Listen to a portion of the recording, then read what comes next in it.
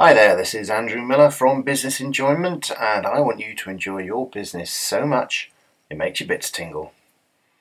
In this episode of The Tingle Zone, I am interviewing Gregory Rees-Smith, someone who I identify quite closely with because we actually started at the same firm of accountants, albeit in a very different year.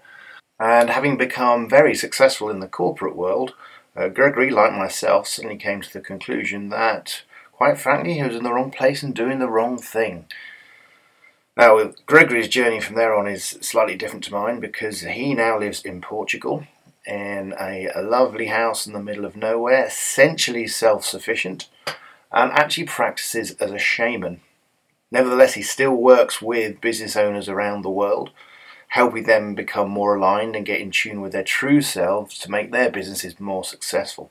Now, whether you believe in the spiritual side of things or not, it doesn't matter because there are still some great lessons of life that you can take away from this podcast in order to make your own life and your own business more enjoyable. One word of warning, our conversation was held over Zoom and the quality of the recording is not brilliant. There are a few moments where the signal breaks down. I've tried to edit these bits out and occasionally added in a few words just to make sure that the meaning has come clear, and I think everything that can be understood is in there. So sit back and relax, ignore the odd audio blip, and I now hand you over to the Shamanic CEO. My name is Gregory Smith.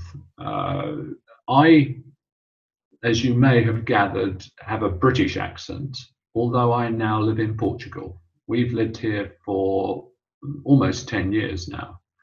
And it really is, my life is the story of how I grew up in the southeast of England, southwest of London. And at 7, I was hospitalized to have my tonsils out. And as a result of my father not visiting me because he was busy on his business, I developed the belief that to attract the love of my father, I needed to be a successful businessman. And my interpretation of that, not at 7, but a little later, was that it was necessary to be a corporate businessman to be successful, to attract his love.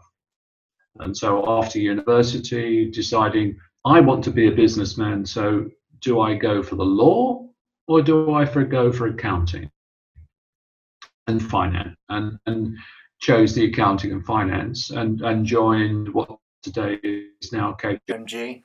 And so grew up there with the belief, the understanding that I was really using it as a learning tool to then move into the corporate world, which is what I did, and joined a client, became the Chief Financial Officer, and grew up. However, at one point, after I had reached the exalted height of being the chief executive of a public technology company, I had intense back pain. So much so that I couldn't drive, couldn't walk, really, couldn't go to the meetings. In other words, couldn't attend the life that I had built. And the result of that intense back pain is I was one day moving slowly along a path I had trodden many times before, walking over the hills in Somerset, which is where we then lived. And the words were going through my head: position, chief executive; passion, my inner calling. And so these were going: position, passion, position, passion, as I walked over this along the hills, big white fluffy darkish clouds which had some rain. And I came back, and when I reached home I had concluded that the position, which is what I've been seeking over the previous 20 odd years, was not actually what was motivating me. And my motivation was more the passion, and that was helping people to transform rather than being the corporate executive. And so I chose to step away from being the chief executive of this public technology company, which We'd completed several successful IPOs. We'd just taken over a business in the States and Europe. So, quotes, in the standard model, everything was wonderful. However, to me, at an internal level, it wasn't. Mm. And so I stepped away from the corporate world, and well, it's quite simply, where was I going? What was I doing? I might have had this moment of awakening. However, what was I going to do in the practical sense? Where was the money going to come from? Where was the income coming from? So there was a lot of outgoings. And so that led me to initially think, well, I have helped build businesses, because the technology company I'd taken from a 4-man startup through, as I said, to several successful IPOs and built it up. And we just completed the acquisition. So I was well versed in talking to the city, well versed in helping build the structure for a business and so on. So I thought, well, maybe I can help others do the same. And that's where I started in that sense, working with or trying to identify businesses so I could work with them to help them accelerate their business, grow their business, and in that sense, grow their lives. Because what I had realized was that there is alignment between what you desire at a soul level, at a calling, at a feeling, what's your passion, then you can apply that very successfully into the business world. Whereas if you just focus on being a corporate CEO, then you actually lose the connection to yourself. And the result is, in my case, it was the intense back pain. And since then, I have assisted many clients who've had something similar, not always intense back pain, but some usual physical symptoms, some pain, discomfort that is not allowing them to enjoy life to the full. And so it was what I was doing was a combination of, okay, I have this pain, I want to be rid of it. And therefore, from the alignment that came within the individual in terms of their own passion, then the business could grow. Whereas previously the business may have been, should we say, stagnant, or perhaps even hadn't even started it. It didn't have the ability to realize its full potential, because quite simply there was a misalignment between the entrepreneur and his own, her own calling and the business itself. And when you were on that cliff, you go for that walk, and you're going between position, passion, and you made the realization that passion was where you wanted to go. You said that it was about transforming others. Yes. Was transforming others, did that come clear to you at that point, or was that something that you worked out later on once you realized you weren't in your passion space? I to be honest, Andrew, I think it was more the latter. I'm reflecting on that process, and it wasn't all quite that's it, all a nice handbook that appeared. So how long did it take you to, because you make that, because I get it, because you get that realization of I'm in the wrong spot, I'm doing the wrong thing, I'm focusing on the wrong things. But that other thing doesn't always come that quickly. It's not, as you say, it's not the sun breaking through the clouds. So for you, how long did it take to work out what was your passion, and how did you find that?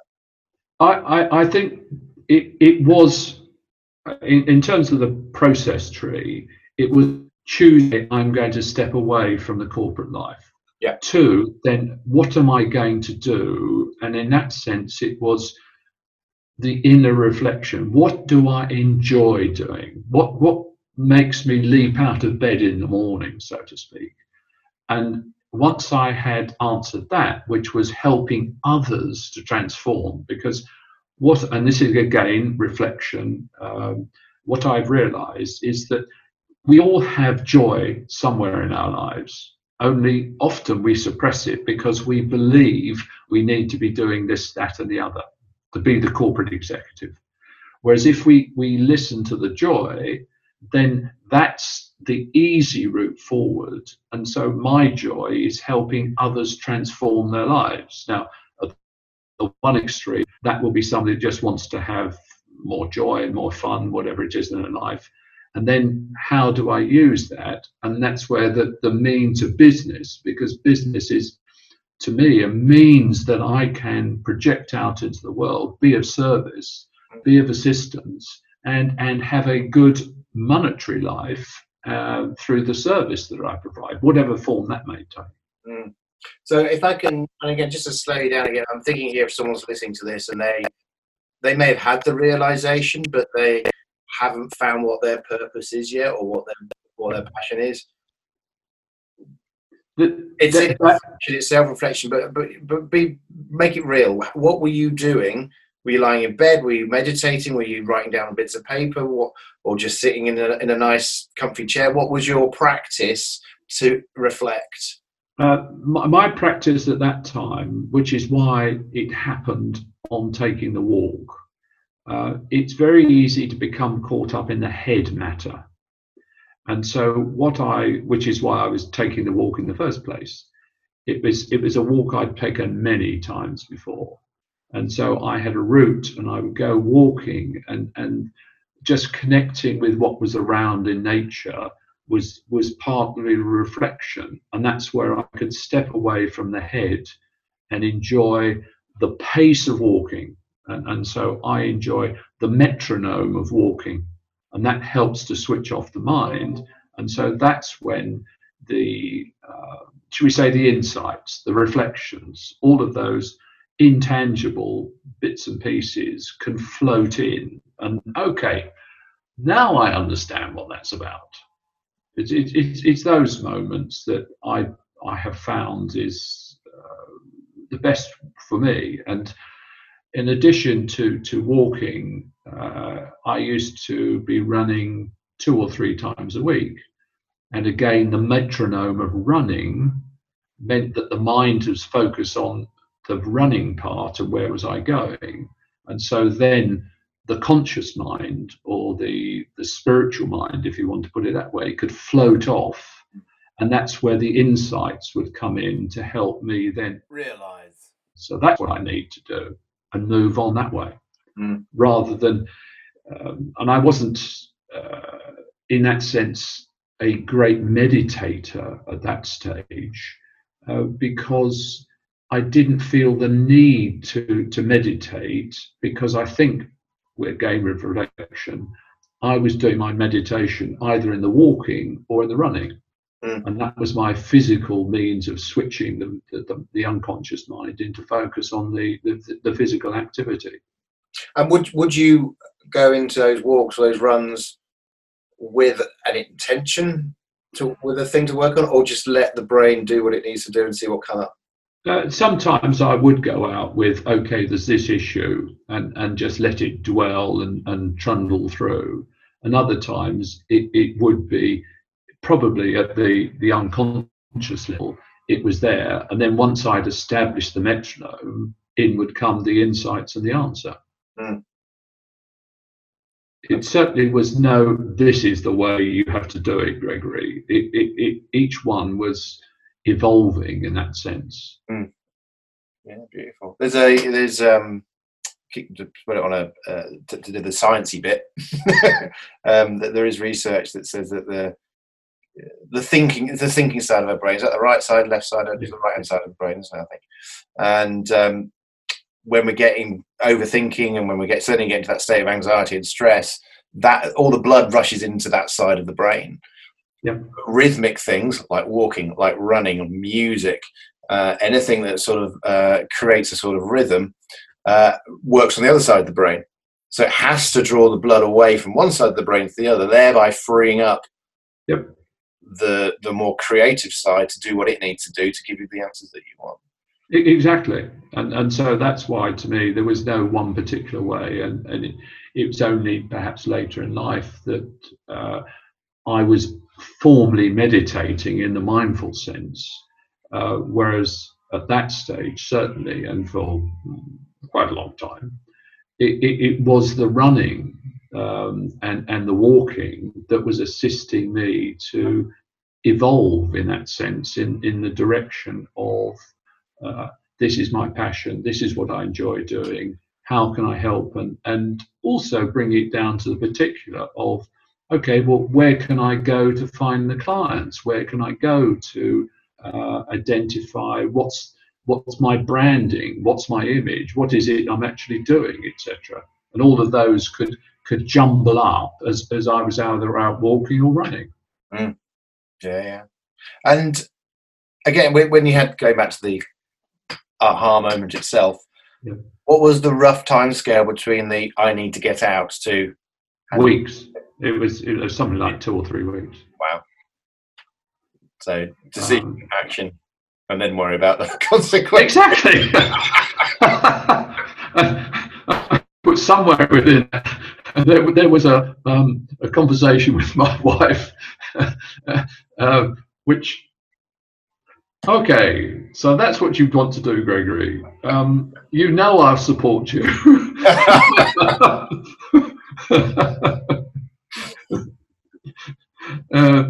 And so, yes.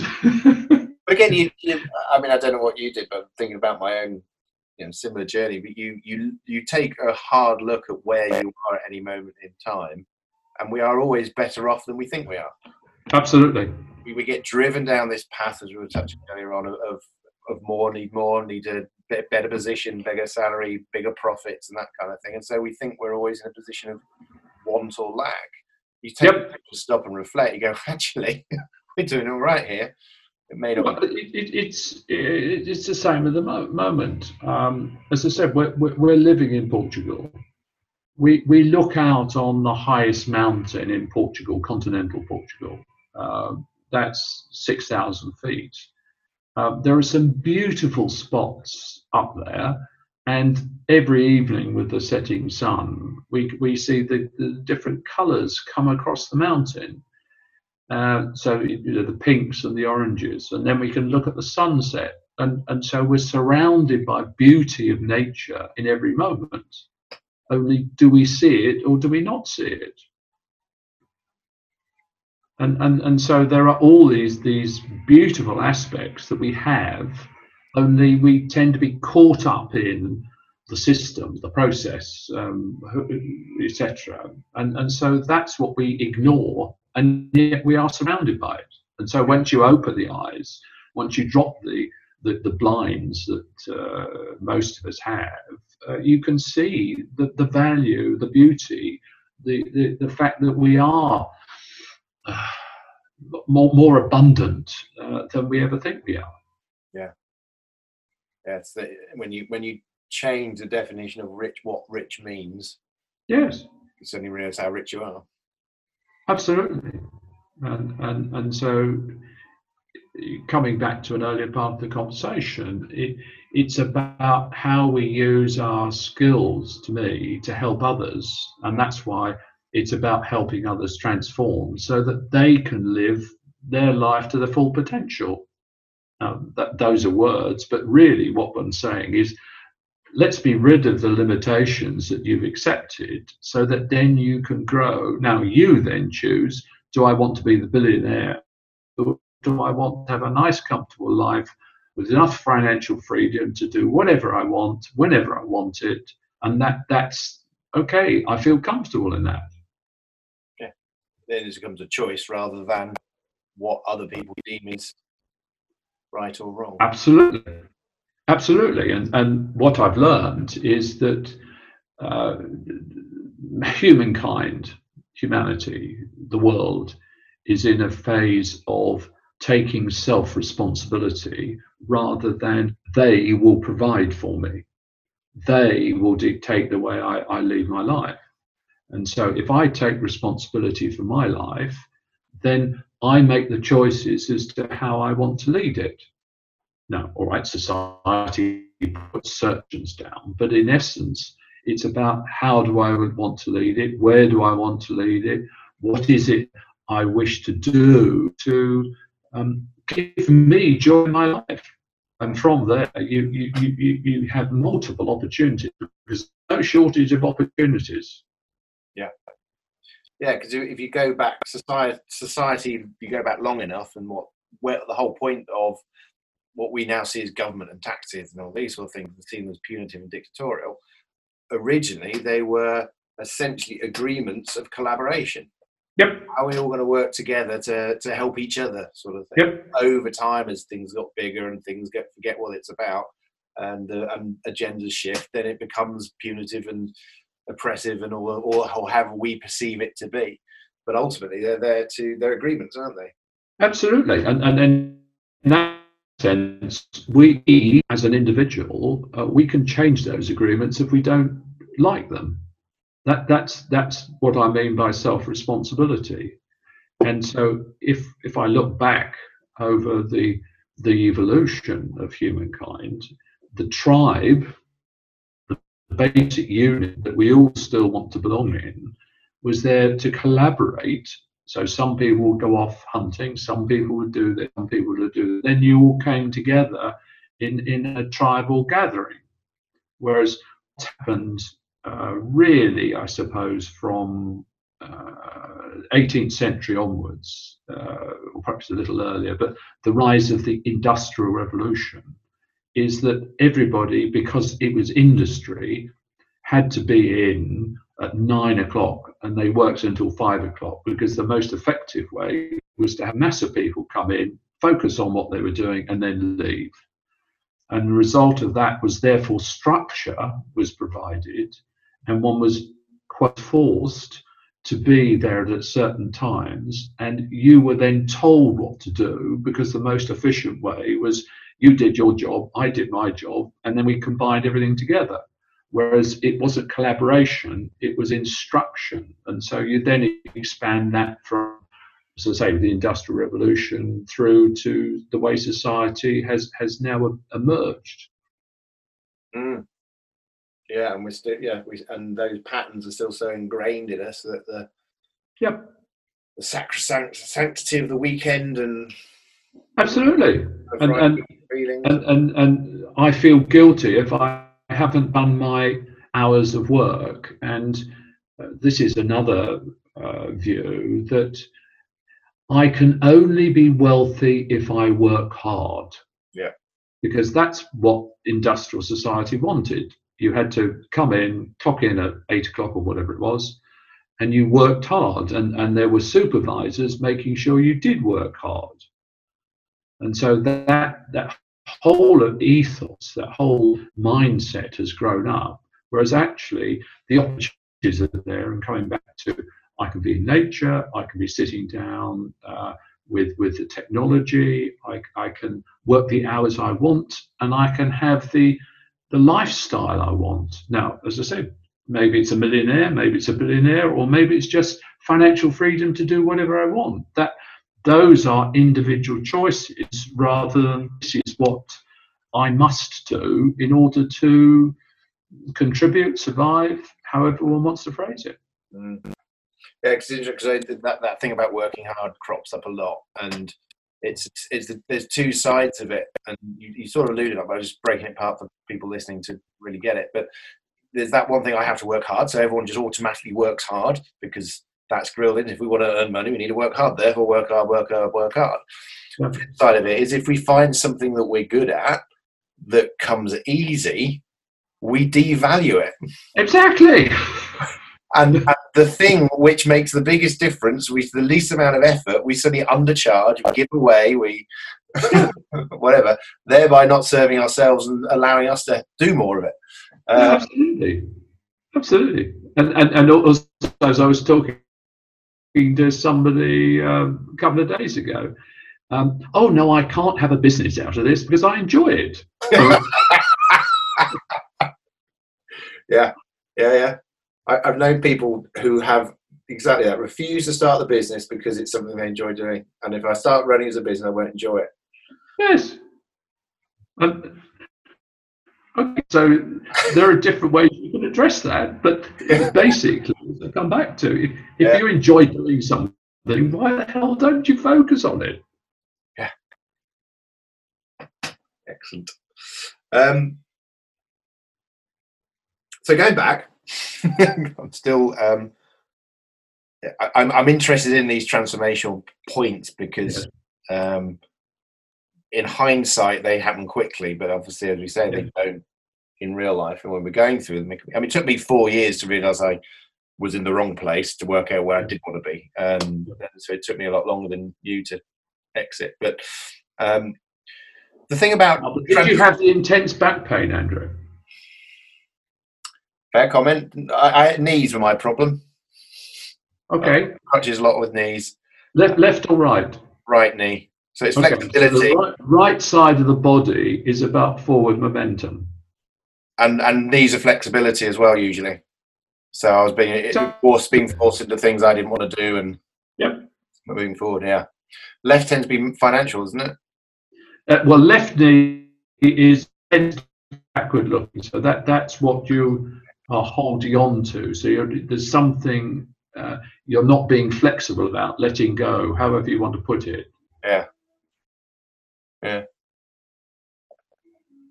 don't have. And so this is I'm running ahead rather than answering your question about going back, but it was from reflecting on my own transformational moment that led me to write my first book, The 7 Secrets to Living in Harmony.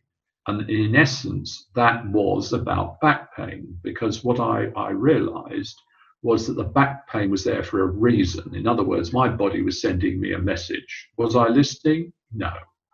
Therefore, I had a whole series of back pains, which then led me to, okay, I will now listen to this message, which actually was on about a month, 6 weeks before we left England. So we'd sold the house. I booked the ferry to come to Portugal, and bang, back pain. So I couldn't physically pack up the house, fill up the boxes, take the things to the dump and all the rest of it, because I wasn't able to physically do that. So we had some friends came in and packed up what we were bringing. And then it was on the ferry coming across. Actually, I can see the image now. It was a cloudy, rainy day when we sailed out of Portsmouth. And so we were setting off to our new life. And we were leaving the rain and the clouds of England. And so my wife was standing on the stern of the ferry, watching it leave it behind. And it was then that I had the insight that, because I didn't have, standing on the ferry, any back pain. Wow. And so it was, okay, so why is this back pain now gone when I'm setting off to this new life when I haven't the slightest idea what we're going to be doing, etc. But it was from there, okay, so the back pain's a message. And then I did more research. I ran through all the pains and discomforts I'd had in my body and linked those to various emotions, various beliefs I had. It was associating the pain, the discomfort with the beliefs that then led me to write The 7 Secrets, which I did in our first year in Portugal. And then what I had did with The 7 Secrets is that we have called in India, or from Indian philosophy terms, chakras, and each of those is an energy center. So we have one at the top of the head, one at the forehead, etc., all the way down. And each of those energy centers, if there is a belief blocking the easy flow of energy, what it does, if energy can't flow, it will create pain and discomfort. And that was the basis of the book. And so I'd link then, if you have pain in your lower back, for example, because that was slightly important to me, then what's the message? And the message is the back is about structure in your life. So if you have a lot of pain, there's somewhere that's not in alignment between the structure of the life you're leading and actually what your body wants to do. And so it was from there, working all that through, that as I said, I then wrote The 7 Secrets. And I was, if I reflect now, And although this was a deliberate choice at the time of writing it, I did not mention the word chakra anywhere in the book. I did not mention anywhere in the book I had used, although I did refer to some shamanic practices to help people release their own beliefs, to unblock the energy and allow it to flow. And so there were various things that I didn't mention because I didn't think it was appropriate, being a financial management coach, to actually mention these things in the book. And so although I introduced them, I didn't actually use the words around them. And it wasn't. So what year was that? What year was that? You published that? The book, well, in 2010 is when we left UK.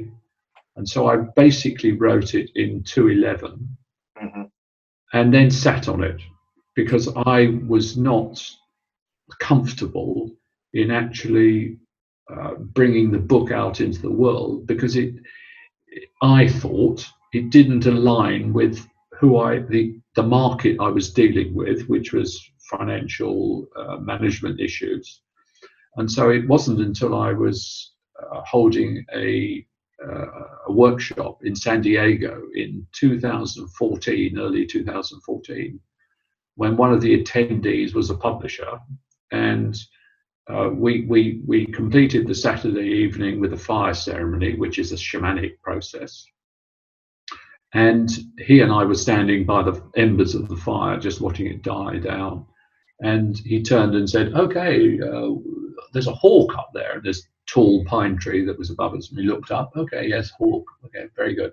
And then we carried on the conversation, and the hawk swooped down a few minutes later, matters of a couple of yards above our head, because we could feel the air moving with its wings. And it went over our heads up to some pines on the other side. And as it went out, it spread its wings. So it was a big wing presentation. And it's at that moment I said, "Okay, will you publish my book?" And so the rest is history. Wow. Yeah. Interesting. Yeah, you say you didn't release the book because it wasn't in alignment at that time. So in a sense, who I thought I was. Yes, exactly. So it wasn't in alignment with who you weren't in many ways, isn't it? Yeah. Absolutely. Still going through the journey of trying to work out. And what was interesting, again, looking back with hindsight, I was approached in 2005 to help a small Swedish company called IKEA with a management development project, which was really around strategic planning and helping managers look outside the business so that they could see what was going on, and then therefore position the business to be appropriate to their market. And so I was approached, we did the course, and then we wrote the program. And so what I was doing, I was stepping back into corporate. But what was interesting is that it was whilst working with IKEA, which I did for almost 10 years, is that I let go of the belief that to be in corporate, I needed to be wearing the dark suit and the white shirt and the tie and all the rest of it, because IKEA's culture, Swedish, etc. And also, we would sit around as a team. This strategic plan, does it have good energy or not so good energy? And so that's where I learned it was acceptable in corporate life to actually bring in terms such as this has good energy, this doesn't have good energy. And so it was the build-up to allowing me to actually see that the 7 Secrets could then be published, and I was no longer afraid of what others would think, if they saw that I had written this book, which was about beliefs, the unconscious mind, and the ways in which we can adjust our beliefs so that we are free to live our full potential. And for example, one of the stories in the book is about a lady who had in another life had made a vow of poverty. And so what was her life? This one, poverty. And so we were able to address that belief of poverty from the other life to allow her then to expand her business and to change her life completely, because she was no longer tied by the belief that she made, or the vow that she made in that. Now, all of that didn't sit too well to me with the corporate world I was working in, or I thought I was working in. Yeah, exactly. And there's still, I mean, there's been major shifts over the last few years, and people are a lot more aware of these things, but there's still obviously a lot of pockets where it's still unheard of and all the rest of it. Oh, absolutely. So again, I could fill in some gaps, but I'd be making some assumptions. So just obviously it came out from your research and your pain and that sort of stuff, but how you got into the what did you read, what did you look for, how did you get into shamanism, how did you get into the belief space, and again it came from research, but let's break that down a bit more. And so well, if I follow the shaman route, our eldest son was quite spiritual, and when we were living in Somerset, he left odd spiritual books lying around. So I started flicking through them, and then I started to resonate with what I was reading. And at one point, which I can't recall when, I realized that I was very closely aligned with what I believed was shamanic practice. And I suppose I was aware then I had been a shaman in other lives. However, I didn't feel I had my full shamanic practices, power, call it what you will. And then one day a friend came along and said, I've been guided to take you to Avebury. Now, Avebury, for people that don't know, is part of the Stonehenge spiritual complex. To me, it's a far more interesting stone circle than Stonehenge. And so she took me to Avebury, and we walked beyond Avebury to another part of the complex, which is called Silbury Hill. And as we were walking down the slope to Silbury Hill, and Silbury Hill is obviously not a natural hill because it's very conical, straight sides, all the rest of it. We had 100% cloud cover, and it was drizzling, and it was miserable, and it was rainy, and it was wet. As we walked down and we came close to Silbury Hill, bang. Okay, last time I was here, I was a shaman, and I renounced all my shamanic powers because somebody died during a ceremony I was leading. So I did a process of forgiveness. So did that just come to you, or was that? Yeah. No, it was bang. Okay. I just wasn't expecting it. The walk. Yeah, exactly. Another walk, switch off. And it was raining, it was drizzling, and the rest of it. So bang. Did a process of forgiveness, and just as we were turning away to leave, through the 100% cloud cover, this beam of sunlight came straight over the top of Silbury Hill, straight at us. And so I said, okay, I now know it's been done and cleared, and thank you for that sign. And so from there onwards, I have had access to all of the shamanic powers and processes that I have accumulated over several lifetimes. Wow. And so that is now an integral part of my life. And what's the purpose of a shaman? The purpose of a shaman is, you may not be surprised to learn, to create balance between Father Sky, God, divine creator, Mother Earth, and to bring balance within the community that he or she serves. And so this to me is back to what's my passion. My passion is to help others transform, because that enables them to enjoy balance in their life, which is about self-responsibility, and so enable them to live to their full potential. Yeah.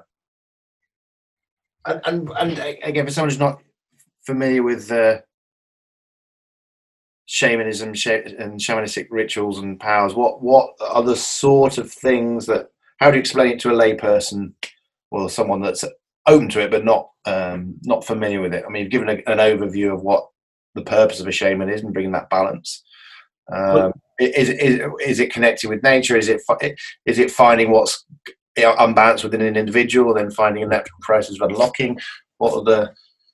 It is very much about, if there isn't balance, then there's something imbalance. And where's the imbalance? And the imbalance is usually within, okay, I'll give you two examples. Within myself, because there was conflict between what I wanted to do at a soul level and what I was doing, back pain. How can I address the back pain? Well, you bring yourself into balance. So in my case, somewhat dramatically, follow the passion rather than the position.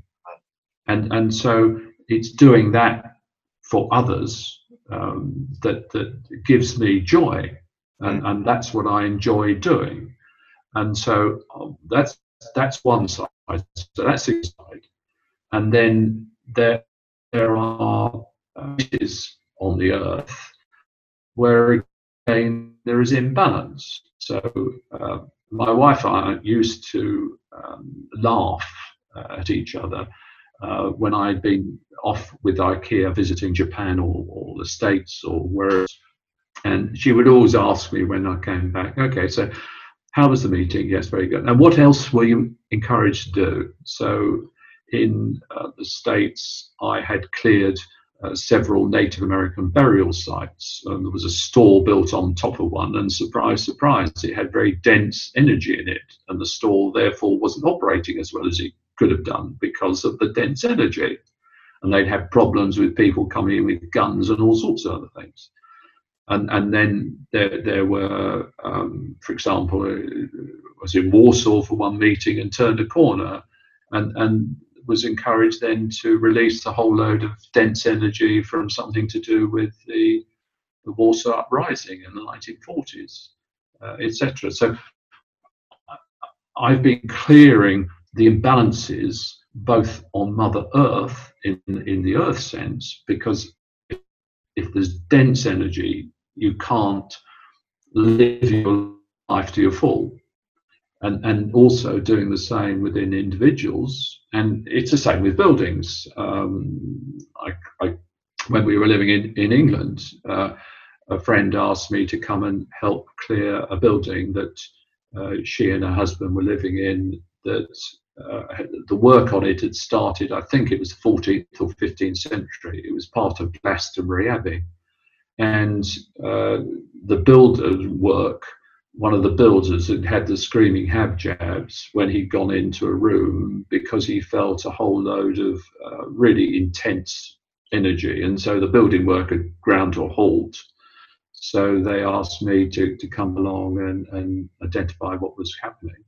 And there were several souls stuck in the building. And the first one was a monk that had helped start to build the place. And when he passed on, he so loved it, he decided to stay behind. And so he was there, and he disappeared. And then in the room where the builder had the screaming hab-jabs, during the English Civil War, some various people are being killed in the fireplace in a very, very unpleasant manner. And so those energies were still there, and then cleared those. And we went back and saw the house 4 or 5 years later, and it was all warm and comfortable, and there was no question of you couldn't use it to its full potential. Mm. Are you? Well, first off, do you need to be there to sense it, or because energy, obviously, we're all connected, and the quantum entanglement and all the rest of it. Can you do things from a distance and sense? Yeah, I do. And so, for example, some of the people I work with, I work with them. Well, most of my work is actually over video links rather than physically on site. Mm. I enjoy going on site because, for example, going back to my IKEA travels, I wouldn't necessarily have thought of going to some of the places that I did go to, but as soon as I went in there, bang, okay, this is what's needed. Mm. And you sense it. Do you have to work out what's going on? And because, you mentioned about the monk, for example. Yeah. Is it obvious to you, or you sense something and you have to sort of do some sort of inquiry process, or you end up communicating, and then a process to release? Well, basically, if I go into a room, I'm picking up the energy, and so the story in that sense is provided to me as to, okay, this is a monk, and so he just wants to return to where he came from rather than stay here. Mm. And that I have a process, and that doesn't take long to do, but I can just do it there and then, bang, shoot, yeah. He's gone. So it's just a case of becoming that conduit, opening up. Exactly, and giving you another example, again, some friends in England had asked me to go and help clear part of their garden because they sensed there was some dense energies there, and so I did that. And as I was finishing clearing there, I could sense all these other energies floating through, whizzing them through, about 90, 100 of them. In those days, I was counting them. And so afterwards, I came back and said to the couple, well, it was very interesting, clear the garden, but then there was this whole mass of other energies coming. Oh, yes, well, there's a cemetery 50 meters away. And so all I'd done was basically open a channel to allow the energies to return to source. And everybody that had been stuck in the cemetery, they'd been waiting for something, whoop, all they came along. And what's your I've got to be mindful. I don't want to be too analytical and too in the head, because we're talking about energies, which is a different thought process, but people still think with their heads, so including myself. But what's your sort of universal view of how the energy structures are shaped? What are these souls? Where they go? How the world works? Because obviously we've got lots of we've got the Christian philosophy, we've got the Buddhist philosophy, we've got the Hindu philosophy, we've got lots of different models that people run with, and they're probably all facets of the same thing. I haven't even looked at it, but what's your universal view on how things? Well, if I go back, and I think this is why I am who I am, shamanism goes back, and the earliest recordings I've seen are 100,000 plus years. So long before any of the religious institutions and organizations have appeared. And what's the purpose? Creating balance. Balance between Father Sky, God the Divine, and Mother Earth, and the individual. And so my view is that we are all energy, Einstein and all the rest of it. The difference is there is dense energy, there's lighter energy, and there's very light energy. And so it's a question of allowing the energy to flow, which is, if it is blocked, coming back to beliefs or some trauma has happened, a battlefield, whatever it is, traumatic event has locked in the energy of that soul. And so the soul, whether it's an animal, whether it's a human being, a plant, whatever it is, it wants to go back to the light. And so soul in particular, and this is where I have some fun, in the sense that soul can split into 12 parts. And so in a life, if there's trauma, and that's not necessarily death. So there's one guy I did some work with a couple of years ago. He said to his partner at the time, I'm going to follow this path. And she said, okay, if you follow that path, I'm leaving now because I know it's going to end up in your death. And so that trauma led him, or his soul, one part of his soul detached because it didn't want to lose the love of that particular woman. And so the soul remains in that story. And so it just goes round and round and round. And so going back to what I was saying about the Civil War and the souls that were stuck in that pretty nasty event, they remained in it. Part of their souls remained in it. The other 11 part of the soul went on and were leading another life. But the soul part was stuck in it. So what that means for the individual is there's part of me that's still going around that trauma, whatever the trauma is. And therefore I cannot evolve as fast or as much as I would like because this part's still stuck over here. And so if I release that part, bring it back, then the individual can expand and evolve at the pace that it really wants, rather than restricted by whatever's happened in the previous trauma. And will someone like that who's with those essentially abandonment issues, will they be in that cycle of fear of rejection, fear of abandonment, continually losing people, trying to find them again, overpleased? Absolutely. And so that pattern, that trauma, is influencing all their other lives, and especially this one. Yeah, whereas the one they're in at the moment. That's right. And so that's why, if I look at put the broad hat on, what's the purpose of a soul? Every soul incarnates, to expand and evolve, and that's its purpose. And then from the expansion and an evolution, it's looking for what is it I need to do to enable me to expand and evolve at the pace I would like. Well, I need to bring that soul part back, or that soul fragment, or in other words, release the trauma that's holding me in that pattern.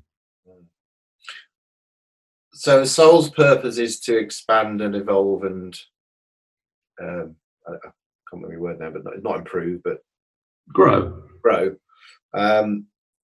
And is it sort of, it's coming out of the light, evolving, coming back to the light, coming out of the light, evolving, coming back to the light? Is that the...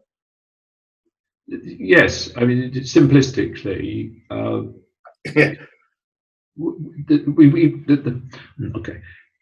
we cannot have light without dark. Yeah. And we can't have light without dark. And so there is always an aspect of the dark, the shadow, that's flowing through every one of us. Because if everything was always light, how would we know we're in the light? We wouldn't. And so we need that shadows. We need the fear. We need the shames and the guilts and all the rest of it, so that then we know, yes, we are enjoying life. Or else enjoyment would just be a flat, boring, dull tone. And so that's where the human emotions need to go up and down, because that enables us to appreciate the high points, the joy, the fun, the excitement, whatever it is.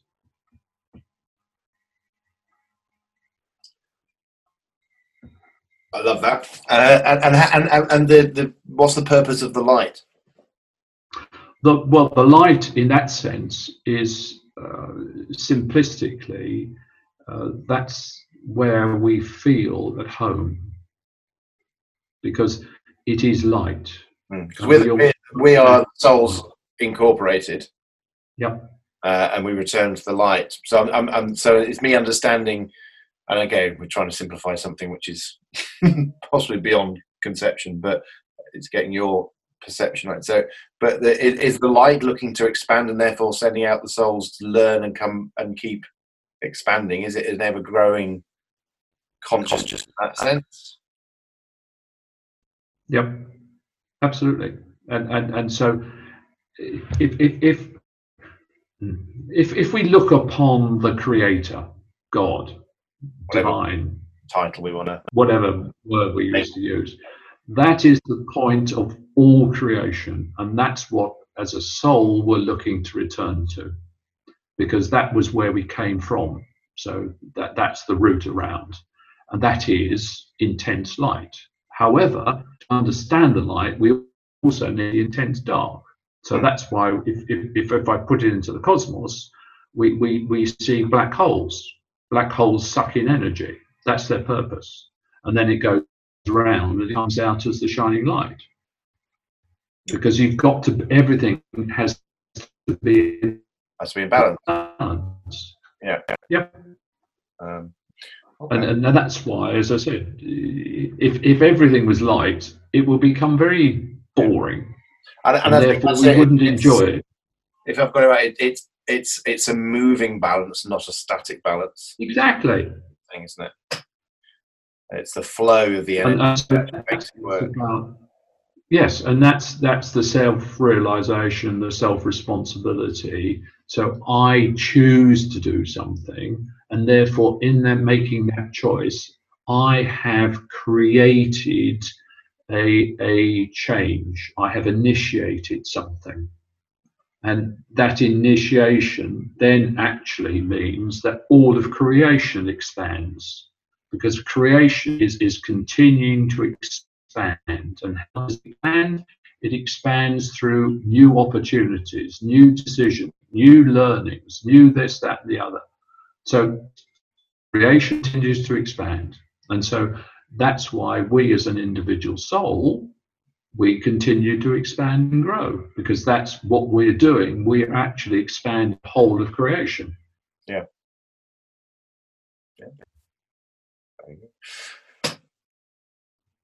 We could go another level into that conversation, but I'm not going to go. That's why I was stopping there, Andrew. Yeah. I know. We've only got a short length of time, but it's one to cover. I'll be a little bit cheeky here, perhaps, but is it for somebody who might be new to this, might be interested? One is it? Is there anything you'd recommend people to go and have a look at? Two, are there any simple practices that people could do to help lighten their state, or is that very much a case you have to know exactly what's going on to answer that? But anything to answer the second one first, Andrew, no. I think the key point is to understand that, and this goes back to something you raised much earlier in the conversation. If you look at the world around you and you see that you actually have more in your life than you believe you are limited with, and there's a lack in your life, that in itself, and this is where I would say particularly, go out into nature, because nature is agnostic in that sense. Nature just is full of what it is. And if you connect with nature, I'm not saying you have to go and hug a tree, but go and stand by some trees, walk in nature, do something outside of the routine, then you will feel more at calm, more at peace, and that will allow you then to accelerate and move away from the belief that you're limited, and the belief that everybody's against you and you're not worthy of doing this and you're not good enough to do that. Would it resolve it? No, but it will help you in that sense step forward. And so then coming back to your first question, there are things you can read. I hate to say that. No, I don't hate to say.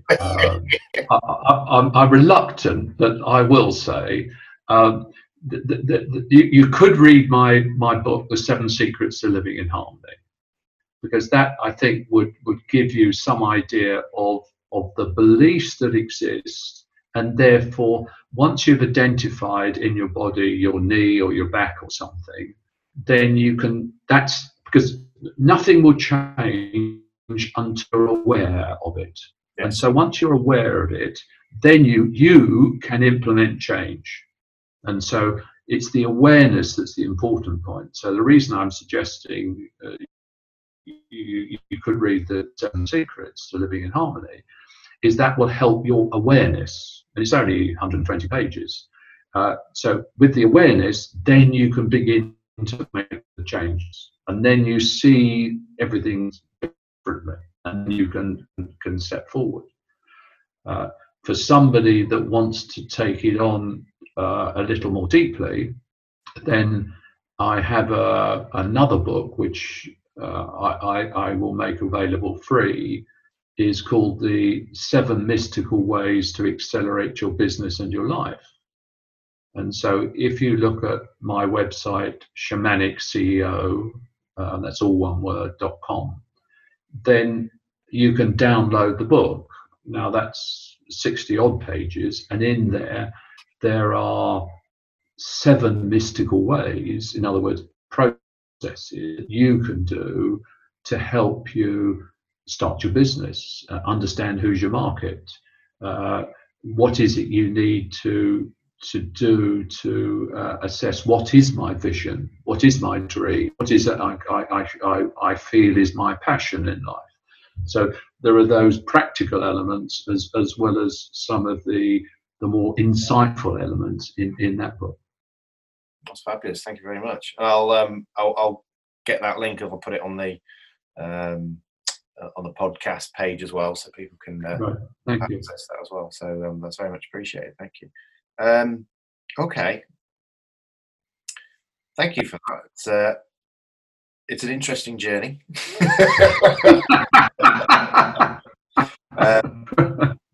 And just to wrap up with you're in Portugal, I think Si said you sort of like a self-sufficient. We're totally off-grid. We have no electricity supply, we have no water supply, we have no sewage. We generate from solar. We have wells that come from the mountain, and we actually, all the sewage goes into septic tanks and then into a reed bed, and the reeds process the last of the toxins out, and then the water comes back onto the land. Do we grow all the food that we need? No. But we grow enough to make it enjoyable. And as another side, we've had some chefs that have come and stayed here for a week or 2 weeks.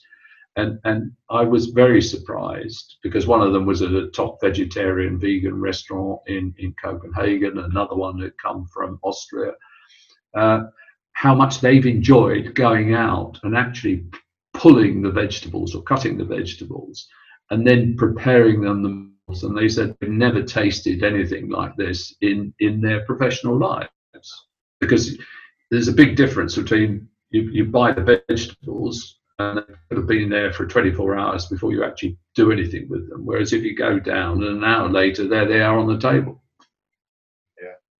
Yeah. And that's back to living with, being part of, being connected to nature.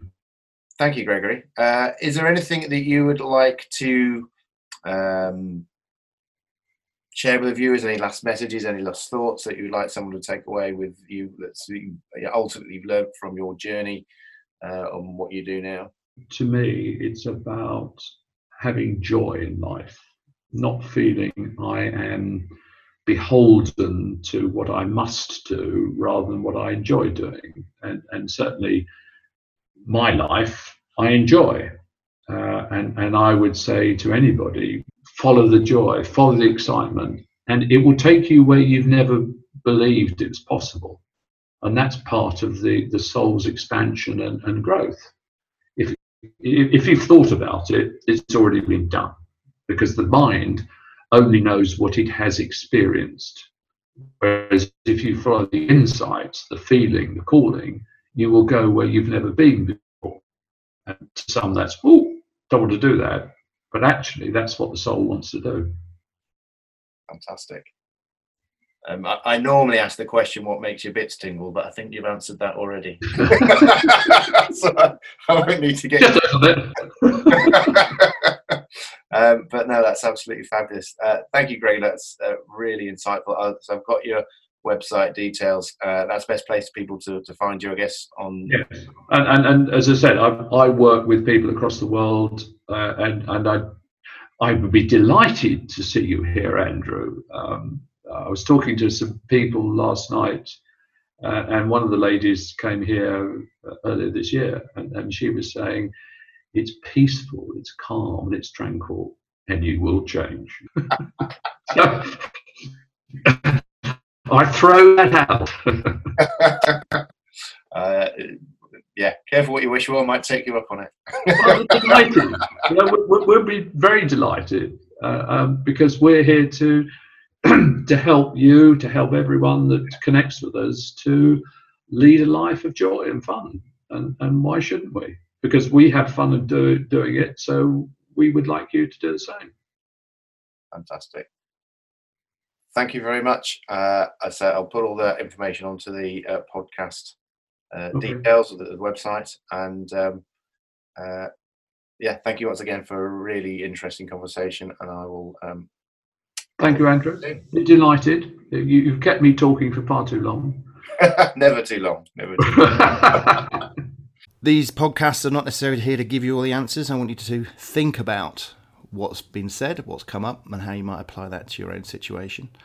And if you've enjoyed it, then please subscribe to the podcast and, of course, share it on the social media platforms, and so more people get a chance to hear what's going on.